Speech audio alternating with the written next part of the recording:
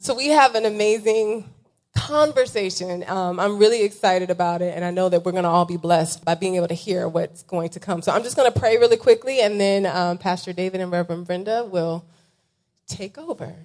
Amen. Please pray with me. Thank you, Jesus.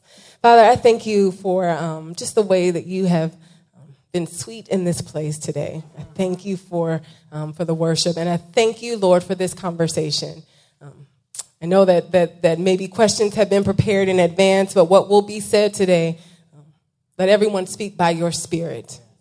We ask that even in this space and in this time, your word would go forward and that it would not return to you void.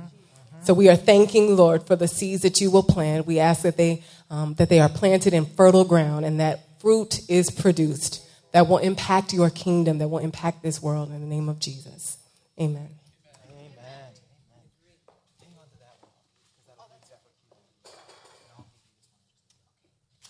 Good morning. Before we get started and I introduce Reverend Dr. Brenda to you, I'm going to ask Sonia Wang to come up and read for us our scripture this morning from Mark chapter 2. And as she comes, would you please stand for the reading of God's word? Mark chapter 2, verse 18 through 22. Now John's disciples and the Pharisees were fasting. Some people came and asked Jesus, "How is it that John's disciples and the disciples of the Pharisees are fasting, but yours are not?" Jesus answered, "How can the guests of the bridegroom fast while he is with them? They cannot, so long as they have him with them. But the time will come when the bridegroom will be taken from them, and to that day they will fast. No one sews a patch of unshrunk cloth on an old garment. If he does, the new piece will pull away from the old, making the tear worse. And no one pours new wine into old wineskins. If he does, the wine will burst the skins, and both the wine and the wineskins will be ruined. No, he pours new wine into new wineskins." This is the word of God. Amen. You can be seated.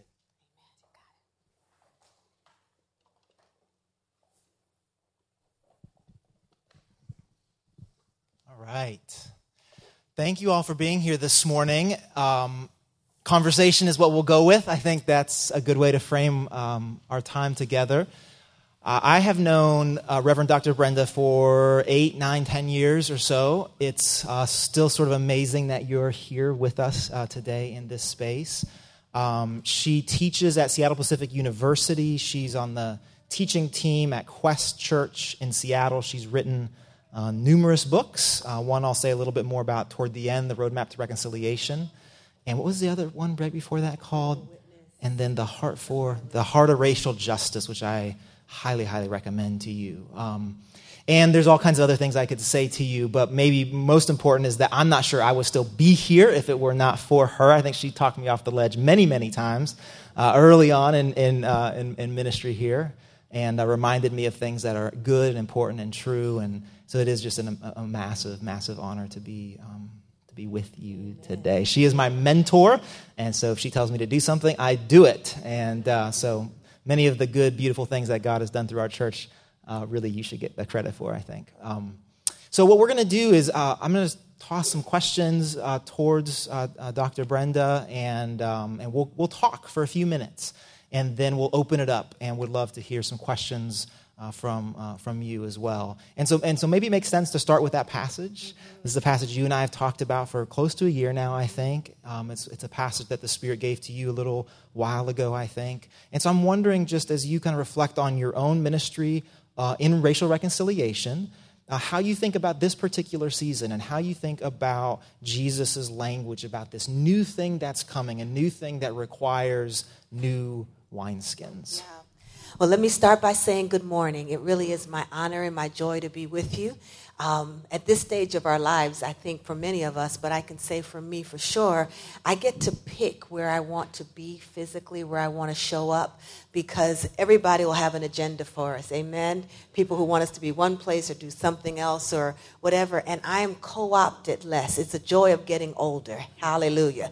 I'm telling you, we live in a society that really is enamored with, and I'm not trying to be that older person who's like, oh, young. No, there's something to be said for being young, Amen. So, and there's great strength and all of that stuff that comes with it. But there is something else about growing older. And I think you figure out who you are, where you want to be, and you stand in it with so much more strength and confidence.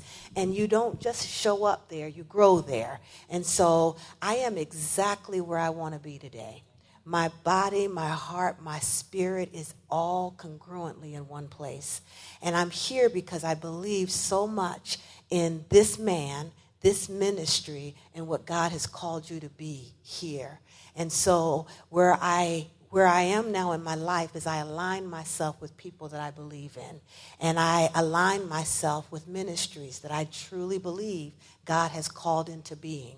So let me say to you, the thing that the Lord said to me, and I will answer your question, is that I've been speaking out loud, and this morning as I prepared to be here, I just kept feeling like God was saying, in every word you say, tell the truth. So know that I'm not here to entertain you. I'm not here to impress you. I hope you like me. But it will be all right. But my greatest desire is to speak the truth. And you have a man of God here who also is committed to the truth, a leadership team who is committed to the truth, who worships in spirit and in truth. I experienced you today. And so I believe that something about the truth is critical for this congregation. And every word coming out of my mouth is not rehearsed. I didn't know I was going to say that to you. But I beg you to be a congregation committed to the truth, because the truth will make us free.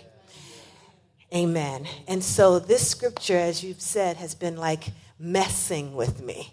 I truly am not sure I fully understand what it means, but it's gotten a hold of me. I think about it all the time. It's constantly with me. And for me, it's becoming almost a guiding mantra that new wine cannot be poured into old wine skins.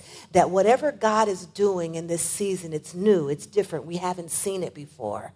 And so when John's disciples came to Jesus and basically said, why don't your disciples do what everybody else is doing? Why isn't New Community doing what such and such a place is doing? You know, because we get an idea in our mind of what we think it's supposed to look like. Amen? Okay, this side is a little too quiet. Y'all did well. But this side, they don't know me, huh? Okay, this side, what's up with you? Okay. I'm telling you something. Church is not a spectator sport. It really isn't. We're supposed to be like 100% here.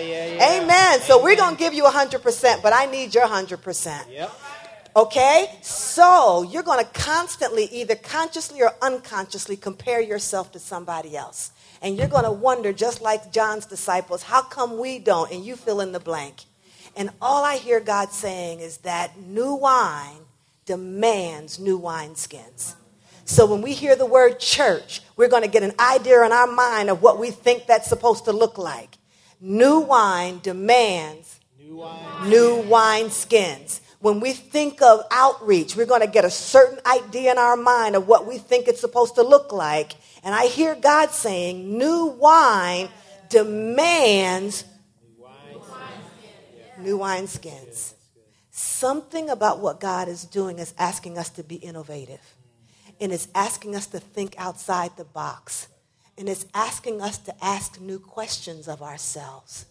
And it is much easier to go with what we know, present company included.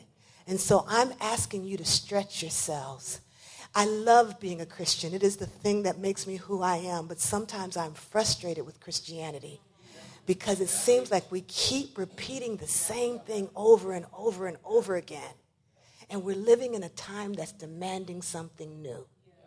So that's why we're having a conversation today. Because I think we've got to talk about new things, ask new questions, be open to new ways forward, to be willing to come out of the comfort of what we understand, to go into the place of mystery where we'll have to trust Jesus to guide us and we'll have to follow by faith. But something of us is being asked to be a little bit more curious, a little bit more brave, to not just do what we've done before. So I hope you hear me. And not just me. I feel like God's trying to talk to you. And I think you're going to have to even show up differently. Now I'm talking to this side because y'all are distracted by the little girl. And I'm saying show up. Show up. Show up. And be willing to be different. You know your name. You know your personality. You know how you're supposed to act. Stop doing that and saying, God, what do you want new of me? What are you asking me to stretch myself into? And it's going to take a lot of courage to break out of the old and to pursue something new. That's why the scripture was read. So for the whole service while I'm here, and I might not come back, so if you don't like me, you don't have to endure me much. But for today, be willing to do something new. Ask a new question. Stand up if you feel like it. Say amen. Or go get a drink and come back. But do something that you wouldn't do normally, just to break out of the mold. Because John's disciples were sincere, and so are we. And they weren't asking that question to be somehow defiant. They really were wondering, why don't they do what everybody else does? Right. And I think Jesus is saying there was nothing wrong with what happened before. Those wineskins were appropriate for then. They just won't work now. New community, whatever God is asking you to do, whatever you did before won't work now. Wow.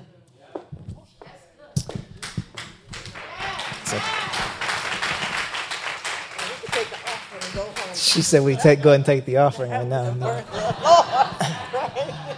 So you and I have talked a lot about this moment, and some of sort of how you are experiencing this season, both in what the Spirit is saying to you through the Scriptures, but also through circumstances, also through. I mean, you've been in this work for a handful of years now, and you have seen some things, and you have been in churches and university settings.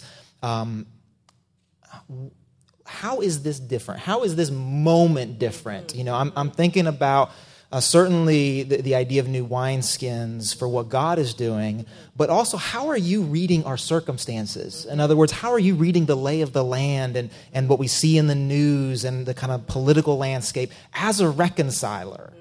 How are you interpreting the signs of the times? Wow. Great question. I would say that for most of my ministry, and I've been doing this for probably 30 years, if not a little bit more than that. So I've been doing it a long time, and for the most part, I truly believed that the problem with the church was that we just didn't understand that reconciliation was a biblical value. That if I could convince the church and preach hard enough and be biblically rigorous enough and really demonstrate the integrity of the text, that it was almost like we got discipled the first time, right, and came to Jesus, and nobody told us that when we got reconciled to God, we also got reconciled to each other. Somehow we missed it. And so we came into this door of faith through it's me and Jesus. Jesus is my personal Savior. Jesus has come into my heart. So when you start talking about reconciliation, immigration, mass incarceration, anything that had to do with systems, people wondered, what does that have to do with me? My kid doesn't go to that school, because the personal lens of salvation was the way we came to faith. Am I making sense? Yeah.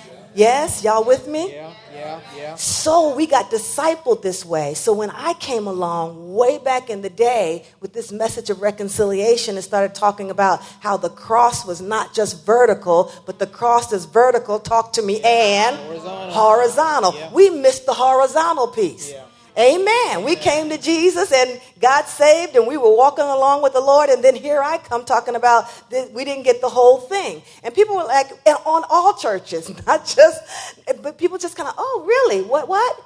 And so I thought if I could just show people from Genesis to Revelation how this was a part of the intention of God, that we would have like this wake up, aha, and kind of go, oh, we missed it. And we would come to faith, and then we would put the whole cross together, and we would be this reconciled body of Christ. Well, then the election came, and I saw Christians in a way that I had never. I knew the old judgmental Christians. I understood us. We had a certain morality about what was good and what was right and what was acceptable behavior and immoral behavior. And it seems like all of that kind of judgmental stuff that used to be how we chose people as our leaders, either in the church or outside the church, that seemed to no longer matter, or in the same way that it used to. And it confused me.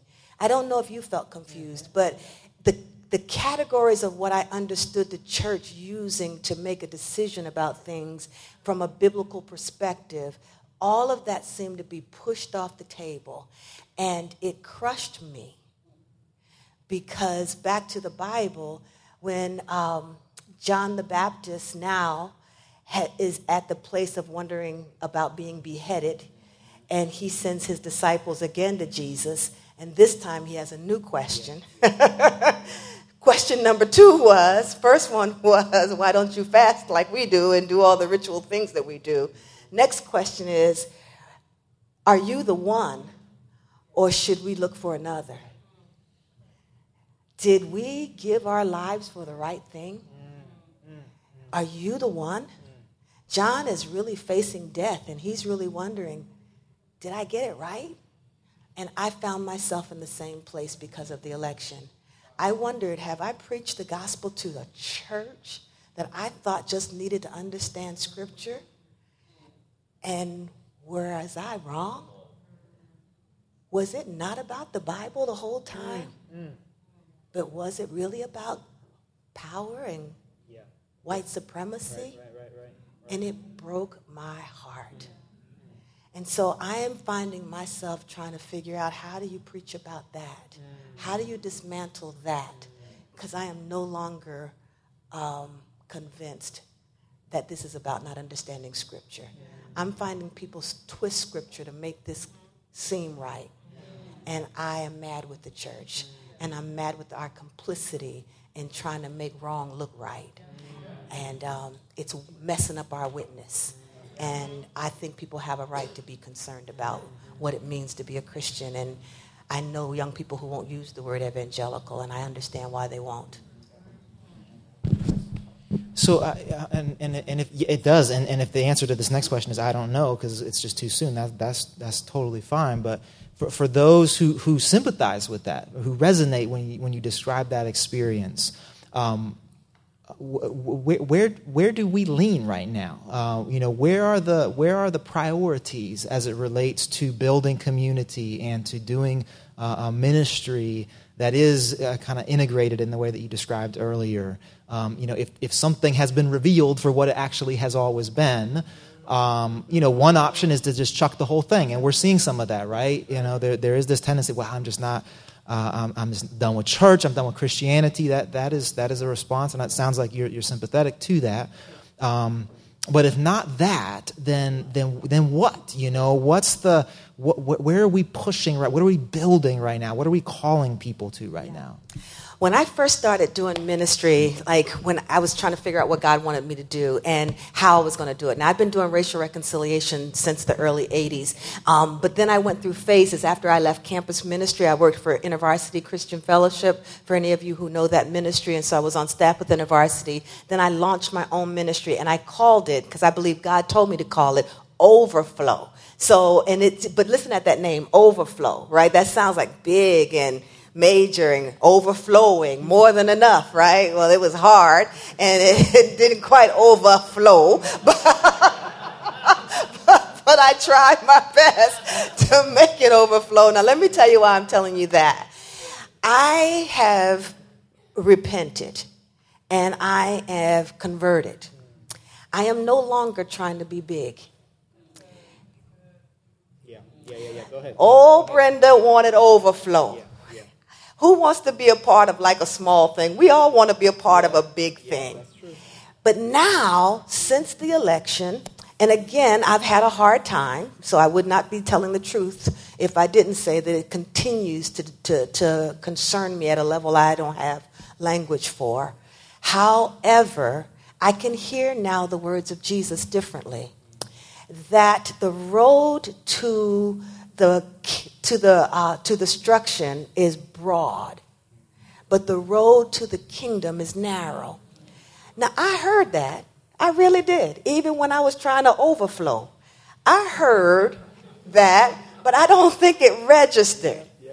And so I was brokenhearted because 81% of people who identify themselves as Christians made a decision that broke my heart personally and that I thought was anti-scripture.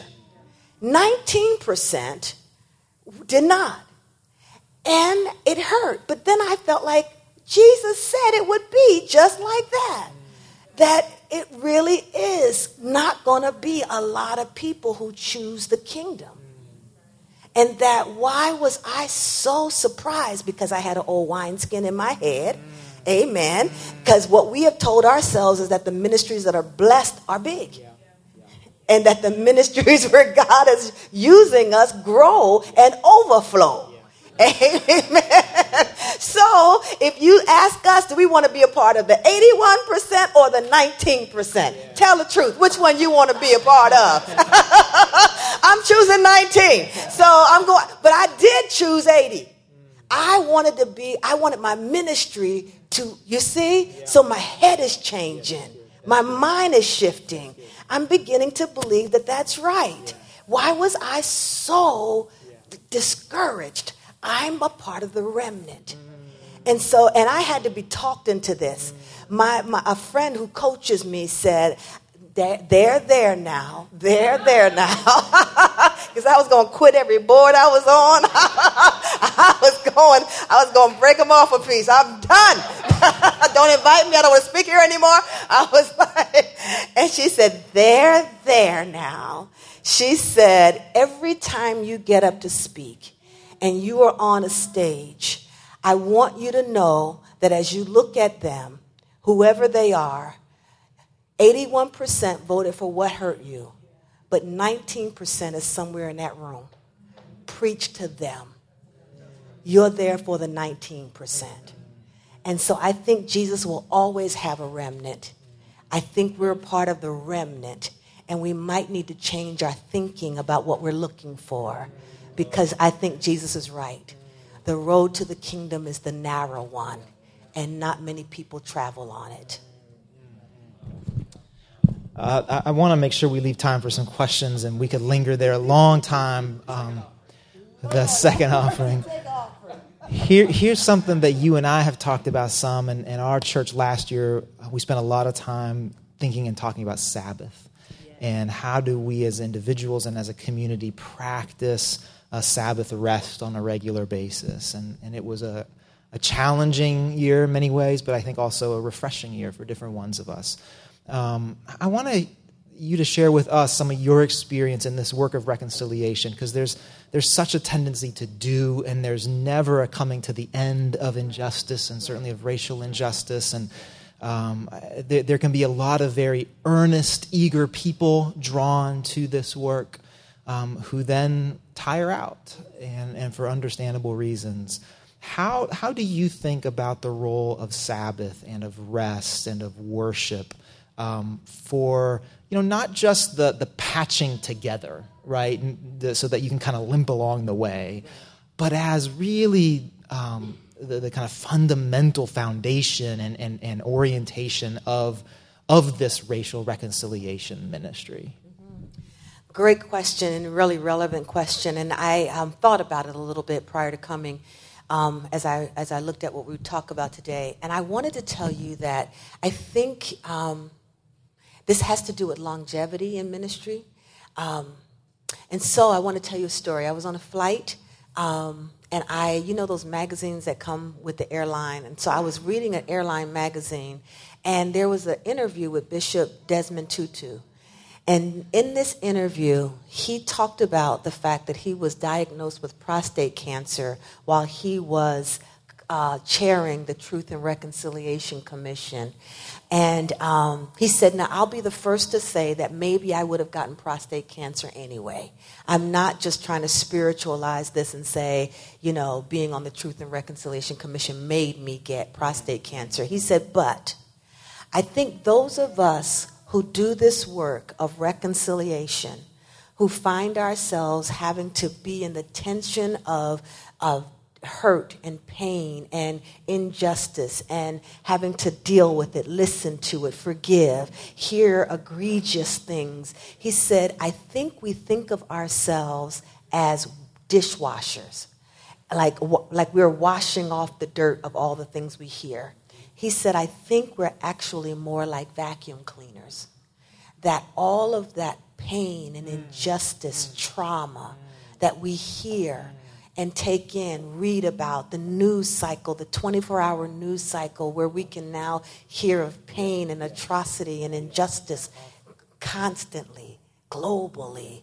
And he said that goes somewhere. And if we're not careful, that causes dis-ease. And if we don't have some way to get that out of us, it lodges in us and produces things like maladies. And so he called us to Sabbath, to renewal, to rest, to self-care, that they go hand in hand. This call to reconciliation and the call to self-care and Sabbath have to be married, or this work will kill us. We wrestle not against flesh and blood. So anybody who thinks this is about marching alone, it's not. And those of us who think that this is just about raising hell or telling City Hall we ain't taking it anymore, we must do that, but it's not just about that. There's an evil under all of this. Thank God for my little Pentecostal background. I can't speak for y'all, but I believe. I believe that that's not some Twilight Zone episode. I believe that there is evil. And behind the systems and the structures, there are powers and principalities. And that's what makes the church's approach different. We approach this with spiritual insight and spiritual weapons. And we don't fight this in our own strength. That's why the call to Sabbath, to listen and to get another ear. I'll quit by saying this. Dr. King almost gave up, because when you're doing it, even when you're good at it in your own strength, you come to the end of your own human resources. We're just not that good at it. We don't have enough in us humanly to take the anger, the threats, the unfriending, and the nasty stuff folks say on Facebook to you when you try to stand up for stuff. It's getting rough out here. And he said, God, I'm done. I don't have it anymore. And he sat down at a kitchen table and had a prayer time with God. And whatever happened in that moment where God spoke to him and gave him some internal fortitude that he himself could not manufacture, the very next day he went off script and gave the I Have a Dream speech. He was given another speech that day, and it was going poorly. And somebody behind him said, tell him about the dream, Martin. Tell him about the dream. And the thing that we now see as one of the most iconic speeches of our lifetimes came when he put the manuscript away and started talking about what God showed him in prayer at the kitchen table. I have a dream. I've seen it. So I think that reconciliation is going to come out of some prophetic imagination, a creative third option, a new wineskin that we have not conceived of humanly. It will come from someplace else. That's why we've got to go into silence and solitude to hear something that doesn't come in the noise. God is going to win this, and God will use God's people to win, but we've got to take our marching orders from some place that's out of our own control. So I'm asking the church to fast, pray, seek the face of God, rest yourselves, and go to that place where it's so silent that all of a sudden a thought comes to you that you had just have never thought about before. By a show of hands, how many people have ever had that happen where you're running or you're sitting by the beach or by the lake, and all of a sudden a thought comes, and it was just because you were still? Anybody? That's Sabbath. And it'll come more often the more we put ourselves in the place for that to happen.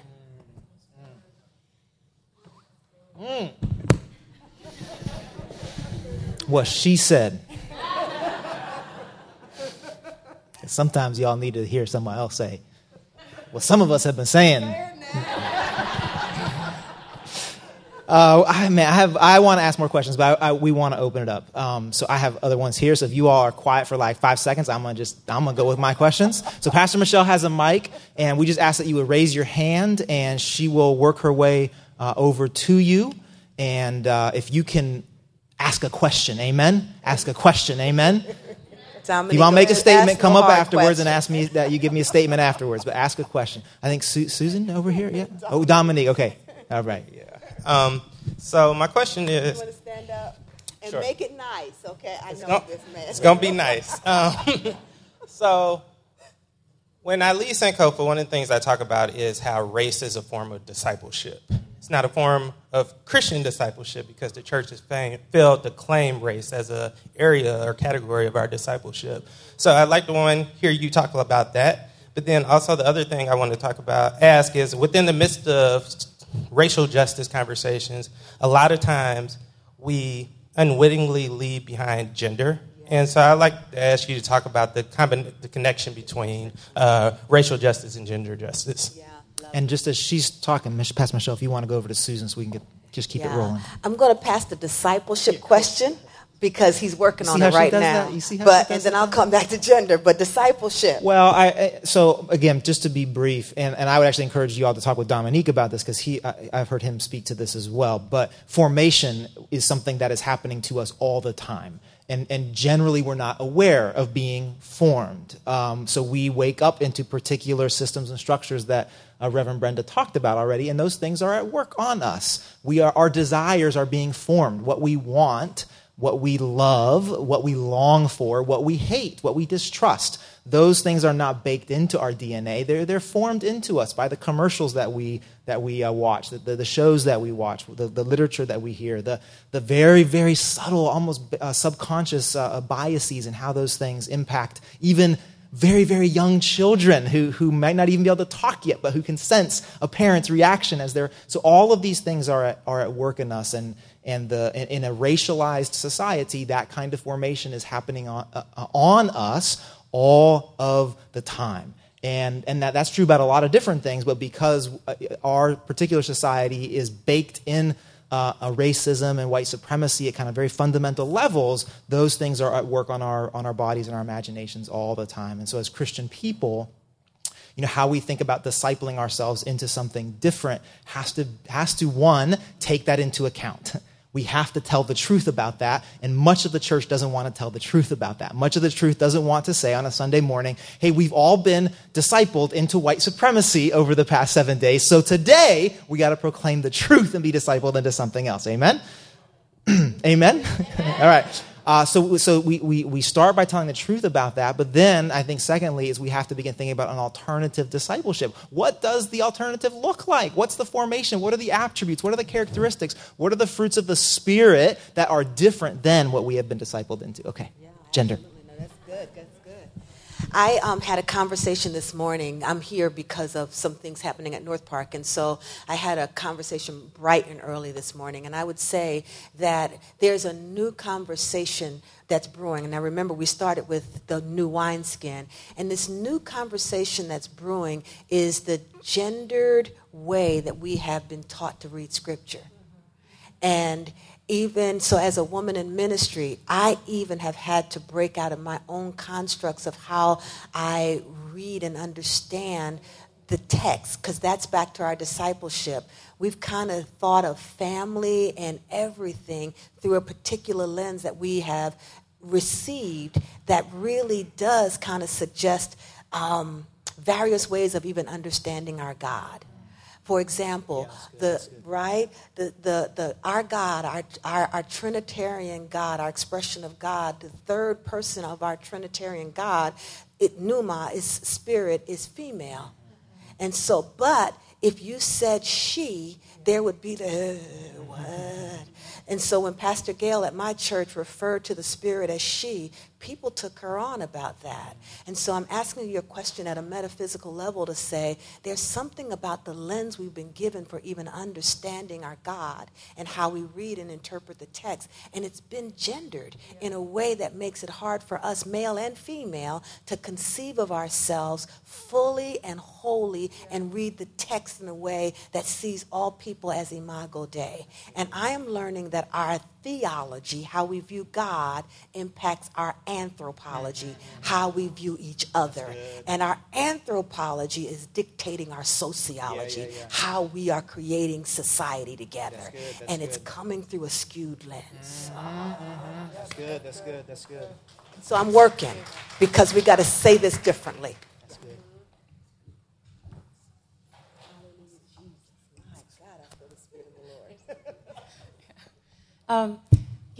It's such an honor. I know I sound like I'm sucking up, but it is such an honor to have you. And Pastor Dave, you've been holding out. I did not know she was your mentor. So my question is that, so when I heard you speak about maybe the third option from a prophetic time of prayer and solitude with God, did I hear you saying something like, this whole election cycle and our current presidency, it made you disillusioned with American progressivism in general, or was it just with the church? Because I think kind of the side note to that is before this election, I thought, I'm pretty much a Democrat because maybe except for like issues of, classic evangelical, but abortion and homosexuality, I'm like, this just sounds more biblical to me, but it wasn't clear. But I was like, I'm pretty much a Democrat. This sounds like this is the more biblical one to me. And then this thing made me think, maybe just the entire system is just not salvageable. So I was wondering if you had any thoughts on what you meant by the third option. Was that a political thing or just something more with the church? Or? Well, my disillusionment with the whole thing. So the church first, because I want more for us. I love us more. So I expect more for us because we do have the truth and it was supposed to set us free. And so I just wanted us to be moved by our biblical convictions. And some of the people who are on the current president's advisory board I know. And one woman in particular, she happens to be white, but she's made her whole career off preaching in black churches. And I'm upset with her, and I'm upset with all people who follow her because it's duplicit. And the second book I wrote, A Credible Witness, it's because I am motivated by credibility. I want to be authentic. And so I think it was the lack of honesty, credibility, truthfulness. And so I was confused about the church, broken about that. But I think progressiveness too, because in order for 81% of the church, but then there was a lot of women who participated in saying, well, it doesn't matter if somebody gropes women. And I'm thinking, but it does matter. So all of that. So what I thought was progressive, I didn't see being progressive. I saw it as what was now called the word of the year. The Oxford Dictionary every year comes out with what they call the word of the year. They look at what word has kind of defined our culture for that year. In 2016, it was post-truth. That was the word of the year. Last year, 2016, it was complicit. And so I was concerned and upset with everybody who was complicit. Does that make sense? That was what broke my heart. I think I'm forgetting a part of your question, but my heart was broken with our complicity. And I did not see that coming. I did not see that coming from women. I did not see that coming from people who were Christians. I just didn't see the amount of complicity and most people won't even say that they are in agreement with it. So I also was heartbroken by not even being honest that this is what I honestly think or feel. It was almost like, no, I don't, but yes, I do. And that was also hard for me to figure out. Does that make sense? Who's next? Hi. I'm really new in these type of conversations, and it's been a while for me to soak this in. But so far, I've always felt like even language, it's in a very early stage, at least for me, in my experience, very early stage to talk about these situations. Like even kind of terms of people of color and this still holds a lot of otherness. Yes. Holds a lot of otherness into the context. Like we're talking about inequality or looking things different and colors. There's no bigger color or better color than other, right? And this still feels a lack, or I perceive a lack of language appropriate that hasn't even been developed, like trying to build into this new like wineskins, that it's still not happening yet in order to have the proper conversations. That's what I've been feeling for the last probably like 3.5 years, and then still whatever new terms that are like en vogue, it's just still not right to address the term. Is it something that you feel like still like these? I still, people of color is still something that just like it's still not right, the right term, because white. It still keeps the otherness, that bridge that we have to cross, even in the language as we say it, but will be any other word or term. Maybe next year we'll have another word dictionary that will be the one that to use it, right? But am I the only one here in this? Good. I love it. Tell me your name. David. Hey, David. Oh, David, actually. David. Let me say to you that while you were speaking, every now and then when I hear something that rings really true, I can feel it in my body. I just feel like that's true. And so thank you for your comment, because I think that it's indicative of the fact that whatever God is doing is going to require new words, new ways of talking about it. And the truth is, our language is limited, you know. I won't even make a comment about why I think then people pray in tongues or something, because I think there's this place where we're not able to articulate the depth of something, and we do the best we can, but it falls short. Right? So one, I'd say that I think you're right on target, that there's something about new. But here's something I want to say to all of us. I think we should look to artists in a way that we've not looked to artists before. Amen. I love preaching, but I'm telling you, if you hear how spoken word artists put words together and what they're able to create. Martin King, when he preached, or that era of preachers, Gardner Taylor, I can name folks who, my Lord, just the way they put a word together, crafted a sermon, they painted pictures, and you could see what they were talking about. The art of homiletical preaching is beginning to diminish, and people are having like conversations, but it's not painting pictures, but the spoken word artists. I am a big fan of some folks who are saying things in the earth right now. And I think that the artists might give us new language. So I would say perhaps something that we're looking for new is to know that the preachers aren't the places that we're necessarily going to get the next clear, or not the only people. I want to still be a preacher, so don't just... I like what we do. Preachers, we got to roll. Amen. We still got to roll. But I think we are looking for artists. I would invite you to invite more artists. Let them bring their music. Let them bring their ideas. Let them bring their spoken word. Let them bring their... the artists. Actors, artists. I think they need to rise up. Amen. Amen. Amen. Is there a role of evangelism or discipleship that the 19% has to the 81%? How ought they to interact? Why you got to go there? We just want to feel self-righteous about being the 19%. I want to be 19. Me. That's good, Dennis. Answer him. Okay, I'll start. I'm going to hand off. Yeah, I think the answer is yes, and I think especially those of us who are white, because the 81, 83% are white, which isn't to say that only white people vote in a particular way, but I do think that part of the narrow way of discipleship for those of us who are white and committed to this vision of reconciliation is to family members.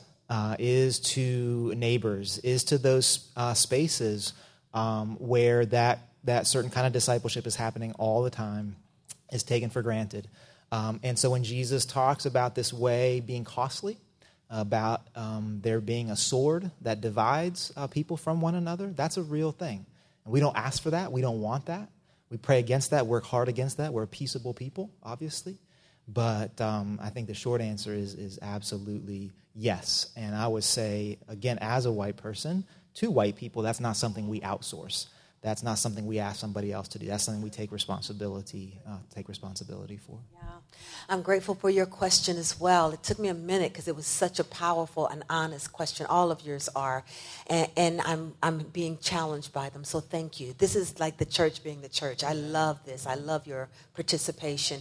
You made me think of the fact that I'm working right now on a book based on Esther, because I'm looking at what does it look like, right, for us to do what you just asked. And so I think there's a role that Mordecai must play, and I think Mordecai is the prophetic voice outside the palace that laments. So for those of you who haven't read Sung Chan Ra's book, Prophetic Lament, I think there's a role that we should cry out and call attention to the reality of what's really happening to people, because I think people in the palace literally just have lost touch with the destruction that is happening outside of the sanctity of wherever it is they've become insulated. So I think there's a Mordecai role to be played in calling Esther out and to in, right? But then once Esther gets in... Just so you know, that was our Bible study lesson last week. Are you serious? In all our community groups and Bible study. Look at God. and then I would say... back to the new thing. When Esther finally decides she's going to get in the game and do this prophetic role to the 81% and take it on, speak truth to power, she goes into prayer. Yeah, that's right. Back to Sabbath, prayer and fasting. She's like, I don't really want to do this. I guess I have to do this. I'm going to do this, but I am going to seek the face of God first. And so back to this place of going into God's presence. And then she comes out. Watch this. And as opposed to coming out like, I'm going to do this, I'm ready for the game, put me in, coach. She runs in there. She's scared to death as she's confronting the power structures that she must, right? And then when given an audience, she invites them to dinner. Yeah. Really? You know, my thought is, come on, Esther, this is your time. You're supposed to really bring it. I bring that up to say this. Our evangelism to the 81% is going to look radically different than we think. Who goes into power structures and invites somebody to dinner? I would have told that man everything.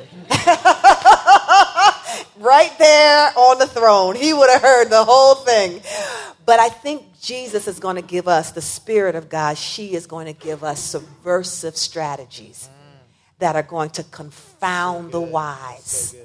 That's why we seek the face of God and the heart of God, because we think in our own ingenuity that we know what to do. But I think God will cause God's kingdom to invade this place. And yes, we are to do it. But how is going to look so mind-boggling different that we've got to seek God to get the strategy. That's where y'all say amen. One more. Can we do one more question? Is there somebody else who really would like? How about somebody on this side? I'm on this side over here. Come on this side. Okay. I like y'all.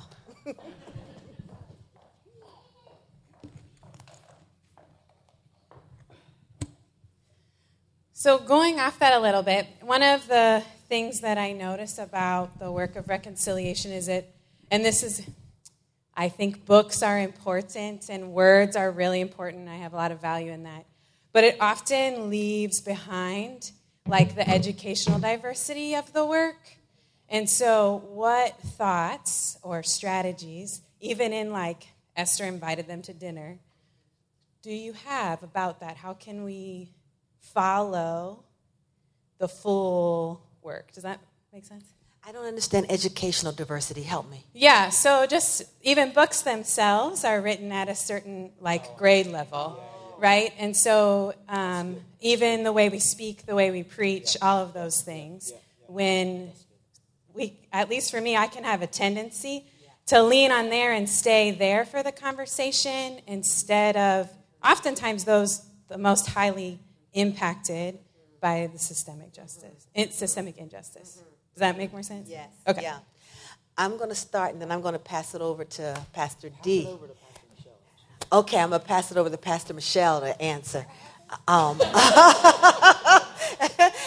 was passing and he passed. So here's what I'd say. If I think you're absolutely right. I think that what part of two answers to your question. One is I think who is determining or shaping the conversation.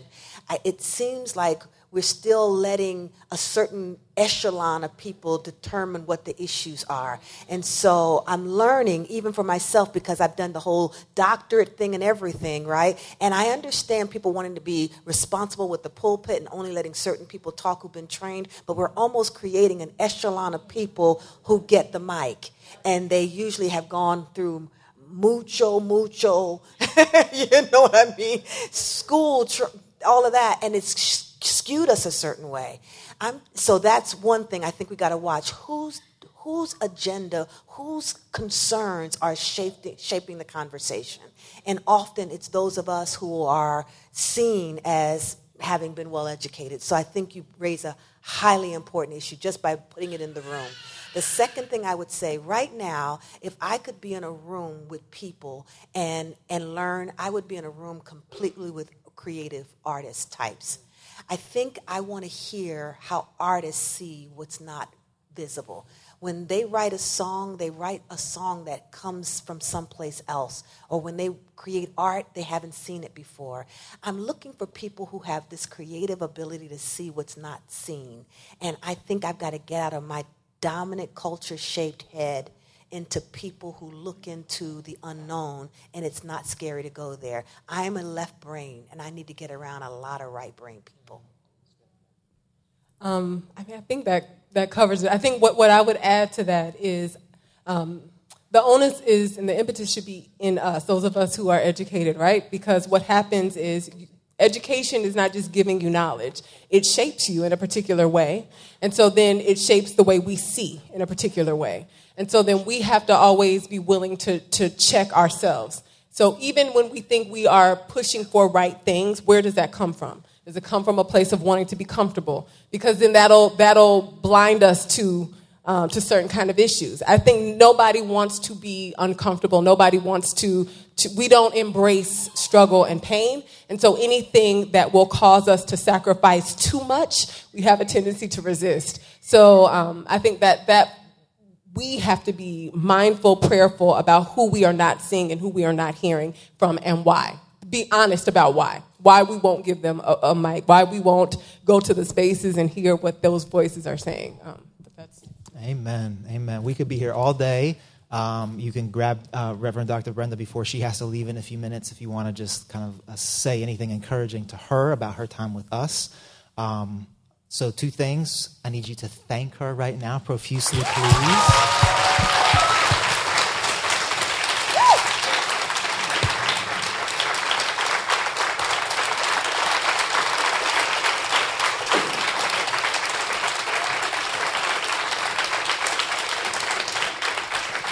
Stay standing.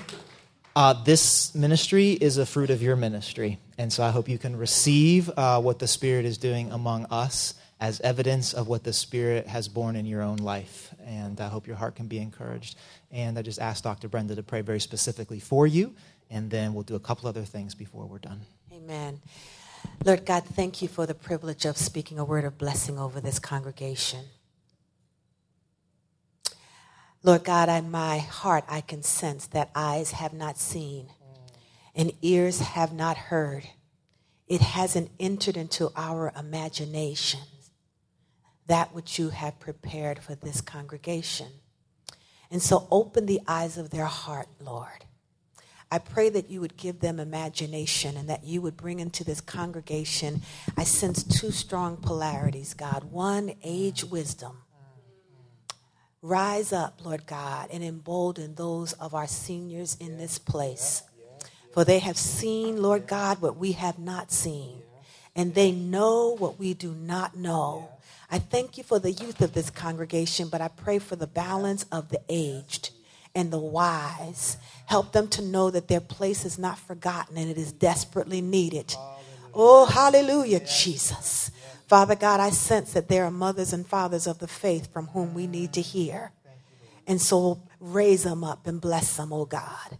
Help them to know that you have called them to the kingdom for such a time as this. I thank you, Lord God, that I'm learning that history repeats itself. And just because we have not seen it is not that it has not happened. And Lord, those who have seen it before, help them to help us to figure out a way to navigate what they've seen us come through. Lord God, there are also voices that will give us hope, because if you've done it before, you'll do it again. And I bless you for them. And Lord God, I thank you for those that are creative. I thank you, God, that you're going to raise up in this place a place for the arts. I thank you for the children who will be nurtured in this place and the childlike insight and faith that even they bring. Open imagination in this place, oh God. Help them to see what they cannot see, dream what they do not know. Come, Holy Spirit, as you were in the beginning. I pray that you would so brood over this congregation, and out of what seems like nothing, speak new life. Let it teem with new life in a way that would astound us all. Speak, Lord. Brood over us, Lord. Breathe, Holy Spirit. Let the Spirit of the Lord rise in this place. Thank you for the worshipers. Increase their numbers. Oh God, because where you are exalted, you draw people to yourself. Help them to know that worship is not arbitrary. It is necessary. Make this a worshiping church, not in form and fashion, but in spirit and in truth. We bless you and we lift you. We expect you. In Jesus' name. Amen. Amen. Amen. Grab a seat. Thank you. One more time. Can we one more time thank Dr. Brenda? Thank you again for worshiping with us today. I need just 5 more minutes of your time, and then and we can start getting hungry for the chili cook-off that's just around the corner. If you're a guest today, would you do us a favor and just drop that welcome card in the offering basket when it goes by in just a minute? And then we need your prayer requests and praise reports. And so please have those ready to go in the offering basket when it does go by here in just a second. Before we do that, though, there's a couple of folks who I want us to pray for. Anytime that we have visiting pastors or ministers with us, we like to honor them and pray for them, because we know the nature of this work, particularly when there's a reconciliation bent to that. And so we have some friends from the West Coast here. I'm going to ask them just to stand up. We don't have to preach or anything, but you all just stand up. Rob and Brent are here from the West Coast, Washington, California. Would you greet them? And then, stay up. John Houghton, would you stand? John leads the regional Young Life Ministry, so he's here today as well. And then Pastor Neil is in the back. And Lady Neil, would you stand up too? Our ministry partners here. Y'all stay standing, please. Do we have any other visiting ministers or pastors with us today? My dad and my mom are here, so welcome them. You all stand up where you are. So we're not trying to elevate anybody above anybody else, but we do honor the call to serve God's church. Amen? And so let's just, why do you keep sitting down? Man.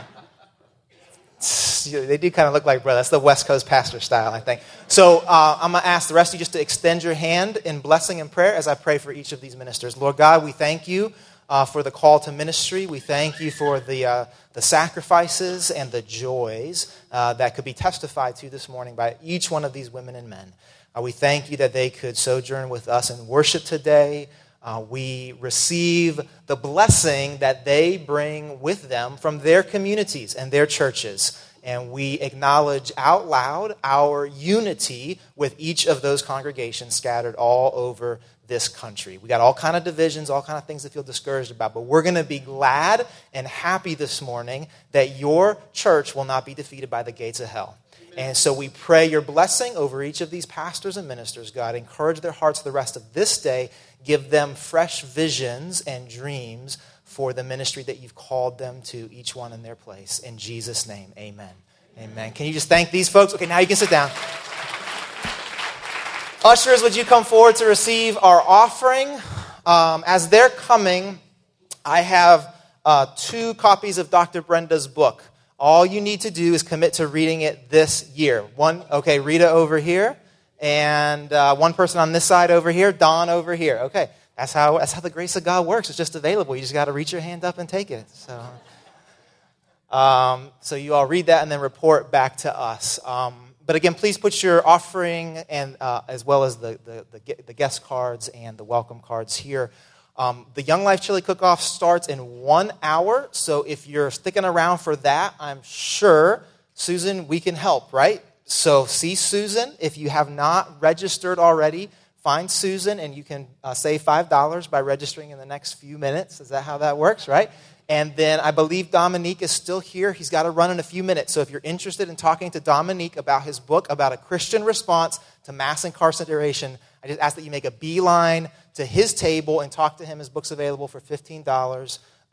And again, he will have to leave in a few minutes. So I'm going to say, not even going to pray for our offering because we're done. So just stand, receive the benediction. Thank you again for being with us this morning. And now go in the grace and the mercy of the Lord Jesus who you worship today. Go in the power of the Holy Spirit who enlivened our hearts and our minds and our imaginations this morning. Go knowing that you are beloved by the Father, by the Creator who knows you and who loves you. Go holding your questions before our God. Go knowing that the mystery of new wines and new wineskins, though it may be at times nerve-wracking for us, is not beyond the scope or the wisdom of our God. Go knowing that you have been called to the ministry of reconciliation. Go curious, wondering how God is going to call you to be present to his beautiful activity this week.